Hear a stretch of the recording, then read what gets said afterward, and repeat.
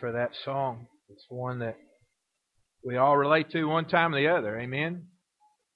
We either relate to it right now or from things that have happened in the past, or we know that there may be something in the future that causes us to relate to that song. But we're thankful. The things that come our way, God's not surprised by. But He knows everything that touches our lives. Matter of fact, it has to get past Him first, right? And so I'm grateful for that. This time we'll dismiss our children's church from age 3 to age 6 and go right to the side. I think the Walkers have that rotation today, and we are grateful for our kids. Hey, Russ, where are y'all going to be at? Which room today? Which room are y'all? Sparks room. We'll send for you right for the end, okay, for baptism. All right? And we will have baptism at the end of this service today. And so help me remember to send on down there for them. All right? If you have your Bible in front of you, turn to Romans 6, 1 through 4. If you don't, hang in there. It'll be on the screen shortly. But you need to have Scripture in some form today. And today is a great special day because of baptism. We'll do in just a little bit. A lot of times we do it, most of the time we do it at the front of the service. Today, we're throwing you a curveball. We're going to do it at the end of the service. I tell you what, you ought to be glad for a baptism anytime we do it in a service. Amen? If we just cut out in the big middle of it and did it, you ought to be thrilled to have it. Isn't that right? And so we'll do that shortly, but we'll have a chance to have baptism here and baptize a couple of our kids who have professed their faith and the beginning of their relationship with Lord and Savior, Jesus Christ. And you can't get more excited and more happy than that, because that's what it's all about. You know, it would be so wonderful, so cool, so great if we could have baptisms every service. Not just a baptism, but if we could 25 a service would be great, wouldn't it? Wouldn't that be good? I would love 25 baptisms a service. But, you know, we don't in real life get to see that here. Some places may do. But we're so thrilled when we're able to be a part of that. And so today we're going to get a chance to do that. And you know me, I get excited when I get in the water, so anything's liable to happen. But be looking forward to that. So Romans 6:1, I do want to talk about baptism today. And many times I feel prompted by God when I know we're going to have a baptism service to just go back and talk about the basics of baptism. I think it's one of the things that we need to talk about. I come across this many times when I talk to kids, when they want to express to me that they feel God's maybe sharing with them, or maybe they're coming to a realization that they're a sinner, or maybe they've heard so much truth that they need some clarification. They've gotten a lot of teaching. And so they'll come to me many times, and one of the first things that the children say many times is that, you know, I think it's time that I get baptized. Now, these two kids that we're going to baptize today didn't do that. They came out and used all the technical jargon, and they did everything the way they were supposed to. But a lot of times when people come forward, not just children, but sometimes children and other folks, they want to say, you know, I think it's time for me to be baptized. Well, baptism is a great thing. I'm excited about it today. But what you need from the Lord Jesus Christ isn't a water baptism. What you need from God through Jesus Christ today is salvation that only comes from God through Jesus Christ because of what He did on the cross. Baptism is the celebration of that. It's the symbol of what happens in a life of someone who's accepted Christ as Savior. It's a wonderful picture. Can't get no better, but salvation's what you need. And so we want to talk about what baptism is today, and I find it's a pretty good deal, and it's a great avenue to talk about folks who may talk about this with folks who may have just some questions about baptism today. So Romans 6, 1 through 4, let's look at what it says. Would you stand with me as we read from God's Word? It says in verse 1 of Romans 6, "What shall we say then? Shall we continue in sin, that grace may abound? Certainly not. How shall we who died to sin live any longer in it? Or do you not know that as many of us as were baptized into Christ Jesus were baptized into His death? Therefore, we're buried with Him through baptism into death, that just as Christ was raised from the dead by the glory of the Father, even so we also should walk in newness of life. Father, thank you today for your word, how truthful it is, how powerful it is. It is the very truth that we need to hear. God, today I pray that you touch me, touch those that would hear, bind any force that would keep your word from being planted. Any demonic hindrance, God, I pray, so we could hear exactly what you'd say to us today. I pray your Holy Spirit would seal this word in our hearts so that we can use it in days to come. And God, we would know what it means to be a baptized believer in you. We love you, and we thank you for being with us today. In Jesus' name, amen. You may be seated. Once again, we welcome all those that are with us today, those we see every Sunday, and those we may not get to see every Sunday. We're grateful to see you today with us. Now, baptism is a beautiful picture of what happens in the life of a believer when Jesus saves them. The act, the thing you're wanting to see happen, the thing that all of us need is the salvation. But the picture, the illustration, is a beautiful thing. As a person goes down in the water, he's reminded or she's reminded that Christ died so that they could be forgiven of their sins.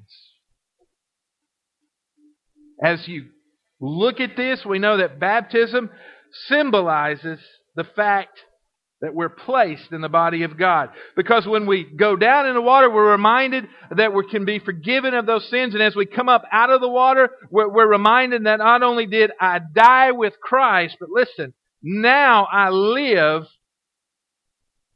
because of Him. I requested because He lives today. I don't do that every service, but every so often I request, and since I'm the pastor, I usually get that granted for me. I appreciate that. And that's a wonderful song that reminds us that because Jesus lives, we can live, we can face tomorrow. Anything that happens to us happens because Jesus lives. And isn't that a wonderful promise to remember? I'm glad that Jesus, and I know this sounds kind of bad a little bit, so hang in there. I'm glad Jesus was crucified, but I'm even more glad that He rose again. Because He wasn't defeated at the cross, but victory came at the cross by what He did. And so He defeated death, hell, and the grave at the cross. He's risen again, and now the Scripture tells me He's risen with healing in His wings. He comes so that I can be offered salvation, and because He lives, I can face tomorrow. And baptism symbolizes the fact that we're placed in the family of God. Now, there's a lot of Old Testament water rituals, a lot of different baptisms that were practiced. A lot of it was for symbolic purification. A lot of it went along with the Jewish rituals and a lot of those things. But by John's time, it was used with converts to Judaism. So when John was baptizing, these people who were converting to Judaism, as they were going along with the other rituals that they had to do, this was also kind of a symbol at John's time that they were converting to Judaism. And so that's what he was baptizing into. A lot of people say, well, why is John baptizing? And then they get into the confusion of when Jesus is baptized. And they said, well, Jesus wasn't being baptized into Judaism. You're absolutely correct. He was already a Jew. Amen? But he was being baptized just to give that illustration. And God is able to put His seal of approval on Jesus at that point in a public light. Certainly baptism isn't for salvation, because why did Jesus need to be saved? Amen? But He was identifying with those followers of God at that time. It's an identification process. We get all excited in just a moment, we will, when these two are baptized, and we can say, yes, they are part of us publicly. we can see that they're already a part of us, but we publicly identify that they are part of the body of Christ, especially here at Red Springs, but not just here, but the body of Christ of every believer, those who are saved again, that identifies that they are identifying with them, that they're a part of that body. But I got news for you. When Jesus saves you, you're already a part of the body of Christ. And if you never have the opportunity to be baptized, the work of what Christ does in the heart is way more important than what happens in the water. The water's neat. I already shared it with you. I get excited when I get in the water. It's a lot of fun to do that, and I'm so grateful for the opportunity. Brian came his first few months, and the little rascal baptized 3 right off the bat, and I didn't get to baptize anybody. And he asked me, are we going to have a problem with this? Are you going to be all right? I'll be okay with it as long as I get to do it pretty soon. Amen? And then I got 3 to baptize after that. And so we're okay right now. I'm ahead of you a couple, so we're good. As long as I stay 1 or 2 ahead, I'll be fine. But as wonderful as that is, we never want to overshadow the miraculous work that Jesus does in the heart, whether that occurs or not. God does something only God can do. God, through the death, burial, and resurrection of His Son, is able to regenerate a sinful, dead corpse. He's able to go to you when you have no hope, offer you hope, because He loves you. And He is able to regenerate, He's able to bring you to life. And it all happens here. And I don't know exactly where here is. Understand, I'm not talking about the blood pumping muscle this morning. But in that part of a person that only God can touch. In the Spirit. And God's able to do that. Isn't it funny how we say things like, have you asked Jesus into your heart? And then you're dealing with a very literal child. And they're trying to figure out how you're going to rip open that breastbone and get into the muscle and all that stuff. Listen, Jesus comes into the heart, but it's not the physical heart. More important, He comes into the spiritual being of the person and resides within him. Somebody says, well, I don't know if I want somebody living in me. You want Jesus living on the inside. Amen. A few years ago, if you're a computer person, the big phrase was Intel on the inside. I got news for you. Jesus is a whole lot better than Intel on the inside. You need the Spirit of God, or the Scripture says you're not His. You know, Baptists, sometimes we get a little nervous about talking about the Holy Spirit, and we don't know exactly what all that means, and we get a little squeamish. But I tell you what, whether you're a Baptist or whatever you are, you want the Spirit of God on the inside, because Scripture says that's the proof, that's the evidence that you're even saved. So I need Him, not it, this morning. Amen? I need Him, the Holy Spirit of God. And so, as we look at this, John's time was using baptism to convert to Judaism. And baptism, of course, you've heard this before in Bible studies and all. It comes from this Greek word baptizo, which means to dip, submerge, or immerse. And then, of course, we get into all the different ways that they baptize and they sprinkle and they dunk and all. You know, what do we do? I shared with you my friend who, when I was at the other church, and there was a Methodist church there close to us, and he asked me one Sunday, he said, and we had a great relationship. I loved him, and he's a good guy, and he always helped me when I needed him to help. And he said, this next Sunday, we're going to baptize a couple of our church members. Can we use your baptism? Because typically they would sprinkle, but on occasion they get a request. And when they get a request, they would submerge. And he said, can we please use your baptism? I said, brother, anytime you want to do it right, call me. And of course, that was just a little banner between me and him, and no harm and no foul. He knew what I was saying. But it is a wonderful time.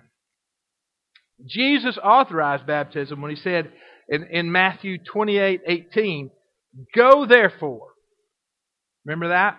And make disciples of all the nations, baptizing in the name of the Father and of the Son and of the Holy Spirit. Because whenever you see someone baptized, you always hear the minister or whoever's baptizing say that.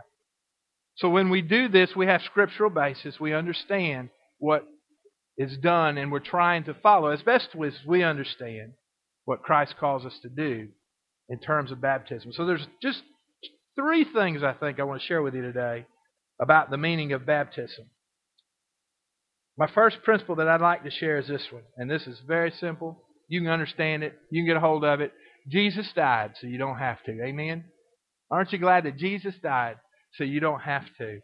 Very simple, very straight to the point, not so theologically deep that you can't put your hands on it, but yet it is beyond me why He would do it, and yet I'm glad He did. John 3:16 tells us why He did it, that Jesus was given for our salvation because He loves us. Very simply, He so loves the world that He gave Jesus, His only Son, so that we would not have to die. You can try to figure that out if you want to. You can try to reason it out. Help yourself. But at the end of the day, I'm just dumb enough to accept that Jesus loves me, and that's why I don't have to die if I don't want to. I don't have to. I can choose to be saved. I can accept that gift that God's freely offering to me. It's whether I submit or not. That's all I got to do with it. And as we symbolize Jesus' death, we're reminded that we identify with that death. People always want to talk about living in Christ. They always want to talk about the life in Christ. But you're going to have to remember something. In order to have life in Christ, you're going to have a death first. In order to have new life, you're going to have a death. You're going to have to symbolize that I'm dead to the old man. I'm dead to the old ways. I'm dead to the old mindset and to my sin. I want to be dead to my sin. Is there anything in your old life that you want to hang on to? I'm going to tell you this morning, not me. Because everything connected with the old life, with the old man, represents death. And there may be some things that, I kind of like to hold on to this, and maybe I can just put this in a box somewhere. But there's nothing in the old life that I want. Jesus offers it all new. And what He offers in the new life is what I need. And it's what you need. We don't have to literally die. Isn't that cool? We don't. Now, hang on a second. One day, Scripture says it's appointed unto man once to die and then the judgment. I know one day it's going to happen.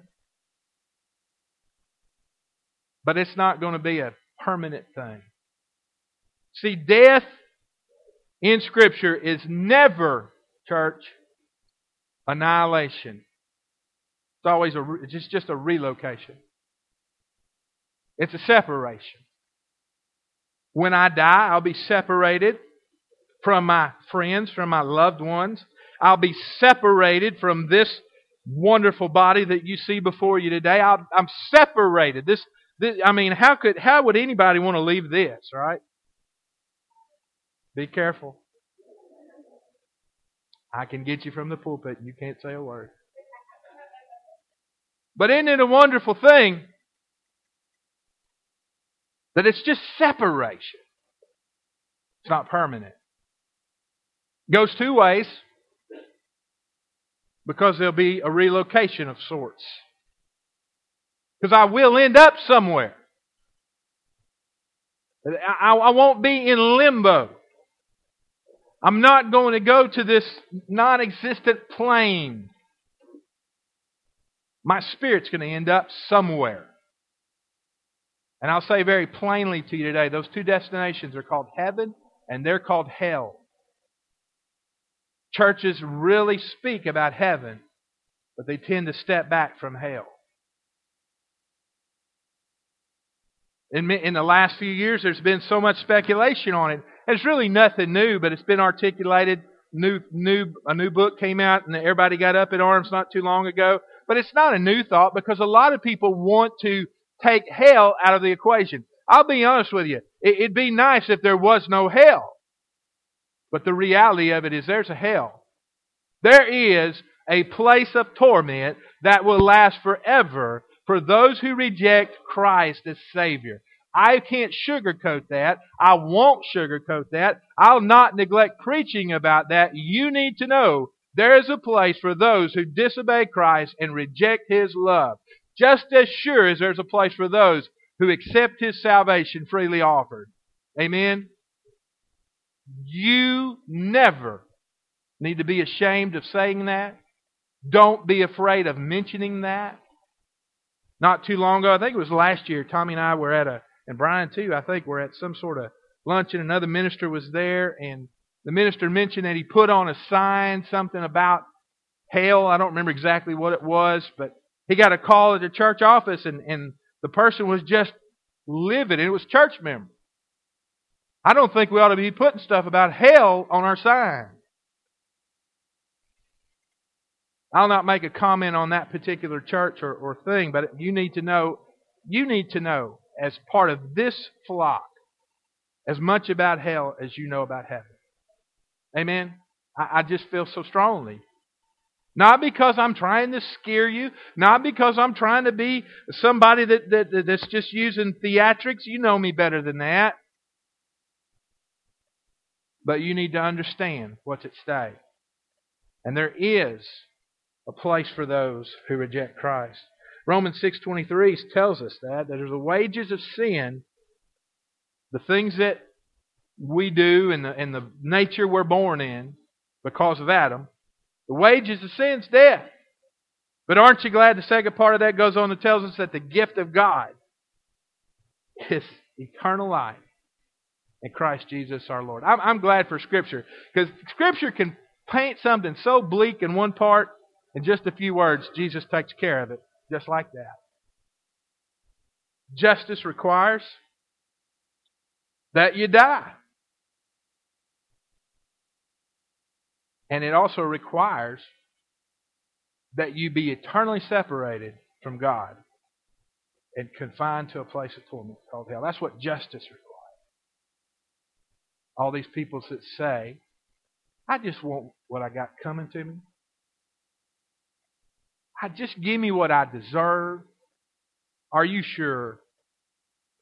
Are you really sure? You don't want that. I don't want justice. I want mercy. Amen? I want what Jesus has for me. And Jesus came because He loves you and wants to provide a way for you to be saved from what justice demands. Second principle I want to share with you today is this. You are truly alive because of Christ. Sometimes I woke up this morning, I wasn't real sure I was truly alive, I'll be honest with you. Took a while to you ever watch your computer slowly boot up and it takes a while? And Tommy doesn't, I know, but you get 3 or 4 bars. And I felt like I was a long time to boot up this morning. How about that? The Bible teaches us that Jesus is the way, the truth, and the life. And He's not only life, but He's everything about life. Everything He does is life. You just can't say Jesus is boom, there is life. But there's everything about Him speaks of life. He comes in the room. There's life. I've shared before, and not too long ago, that Jesus is we say Paul's a great preacher and some of the others are a great preacher, but really the greatest preacher that ever lived was Jesus Christ. And yet I've done something as a preacher that even Jesus, at least according to Scripture, has never done. I've preached funerals. Scripture shows me that Jesus just raised the dead. Amen. He come in contact with the sick. He could heal them. And He did raise the dead. It's no big problem. He comes to the case of Lazarus, and they said, if you'd have got here a little sooner. But it's been 3 days. And I don't even think even you can do anything about this.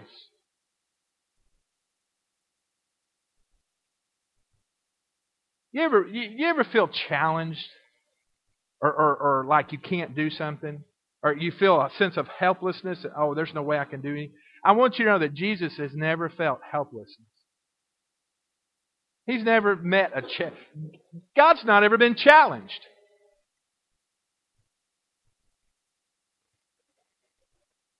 And He brings life, the Scriptures teach. Acts 17 says it this way. For in Him we live and move and have our being, as also Some of our own poets have said, for we are also His offspring. All that we do, in Him, we're able to do those things. See, we're born into this world dead. We have physical life, but we're born spiritually dead. When Jesus saves us, He breathes on a lifeless spirit. In church, He resuscitates it. It doesn't matter how long he's been dead. You know, after a while, they tell the doctors, you're going to have to call it. I used to watch those shows like MASH or some of the other doctor shows, and they put a valiant effort. I used to like doctor shows until I married a doctor, and then it kind of took all the mystery out of it. But you watch those doctor shows, and they'll lay them up on the table, and they'll just pound on a chest, and they'll hook up cables, yell clear. They'll put a valiant fight, but one thing they realize, at some point, they're going to have to put the cables down, and somebody says you're going to have to call it because he's dead. Nobody's ever had to tell Jesus to call it because He brings life. Brings life. And then we worry, don't we, about everything when Jesus brings life. Last principle is this.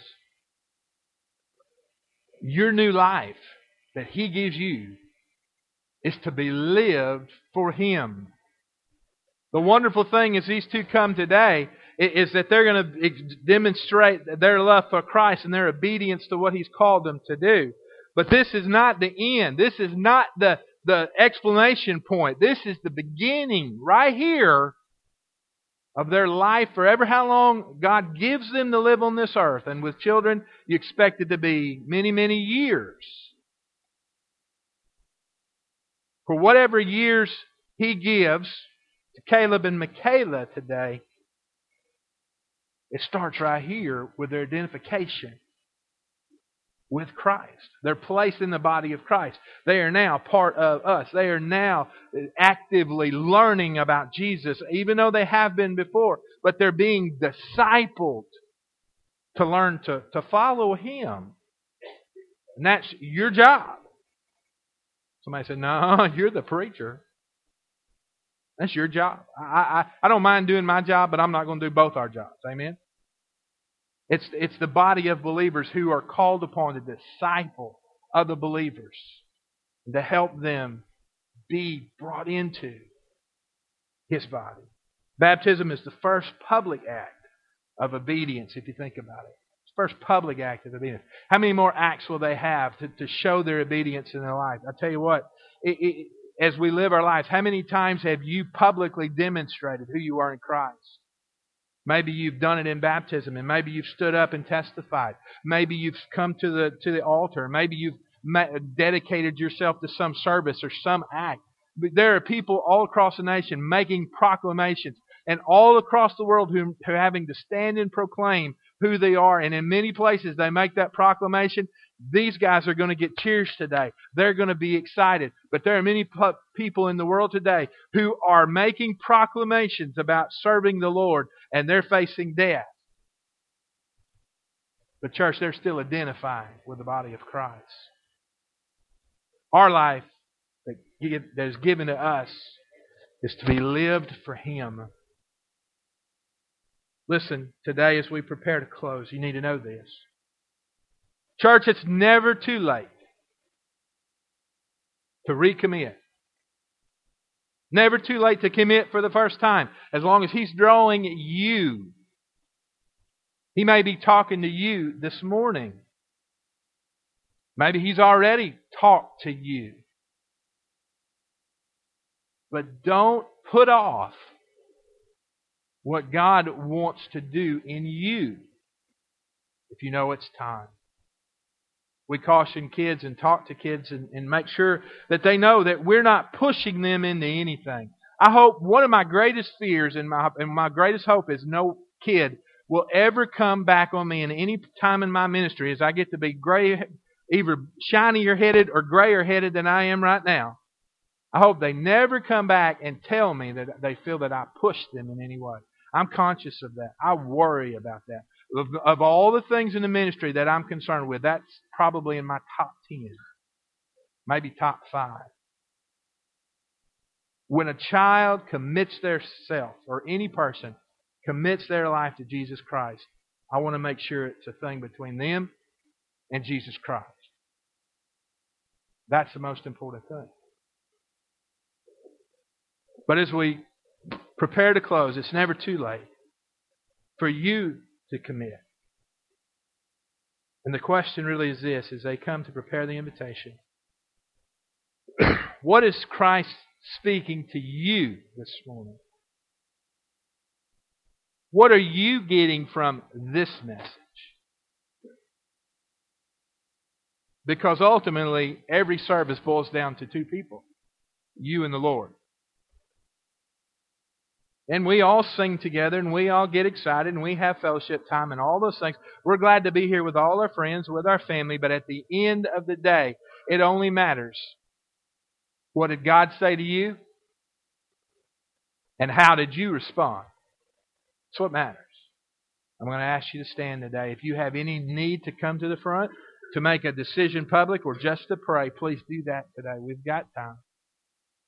But if God's speaking to you today, please respond. Father, thank you today for your love, for your mercy. I pray you speak to the hearts of those that would hear you today. In Jesus' name I pray. Amen.